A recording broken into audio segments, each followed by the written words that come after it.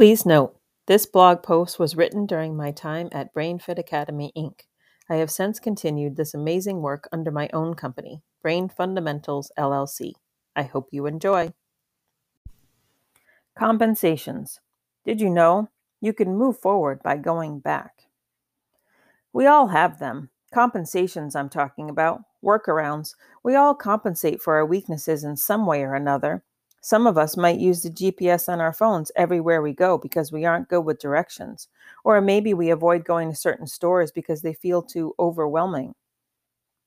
It's only natural for our brain and bodies to try and make up for what it feels like is lacking. Oftentimes, we do it subconsciously, and usually the compensations become so ingrained in our life that we don't even realize we're doing them. The problem is that when our brain and body has so many compensations, it means it's taxing to the system, right? I mean, if you're using a tool such as your phone to help you get around, that's not such a bad thing. But what if you're using workarounds during daily activities, multiple times a day, and maybe even just for simple things like the way you write or the things you wear? Let's look at an imaginary, entirely possible scenario. How do I know it's entirely possible? It's possible because we see this all the time at BrainFit Academy. Clients that come in with compensations that are happening left and right just so they can get through the day. So take this imaginary person. We'll call him Michael. Michael gets up in the morning and gets dressed, avoiding the cotton socks that are in his drawer because he doesn't like the way they feel. He eats a breakfast of only crunchy foods. Heading out for his walk to school, he avoids the street in his neighborhood that has the barking dog.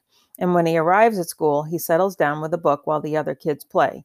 Engaging with others is hard.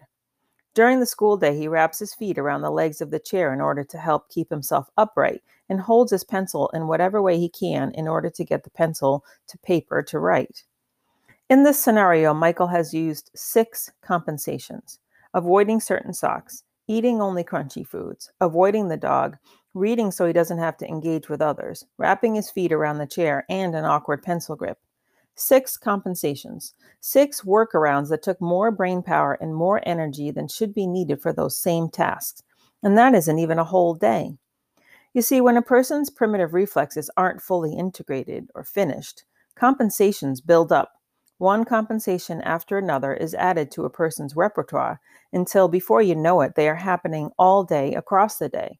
And lots of times, the person doesn't even realize it.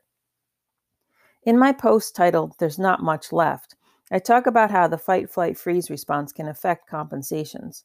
But sometimes it's not necessarily the fight, flight, freeze response that's the big problem, but those workarounds are still pulling brain power, still making the person work harder than needed. It might seem kind of strange that those early motor patterns that we went through as babies, those primitive reflexes, can cause so many problems later on in life if they didn't finish the job they were there to do. But the fact is, they can. And that's how the compensations start. The body needs help. The brain and body need to keep going. After all, life doesn't stop and babies grow up, so workarounds come in. The coolest thing, though, is that we can go back in time and finish off those reflexes, finish the motor patterns at any age, and diminish the need for those compensations that are pulling brain power and energy. Diminish the need to work around everyday activities. Don't you think that's awesome?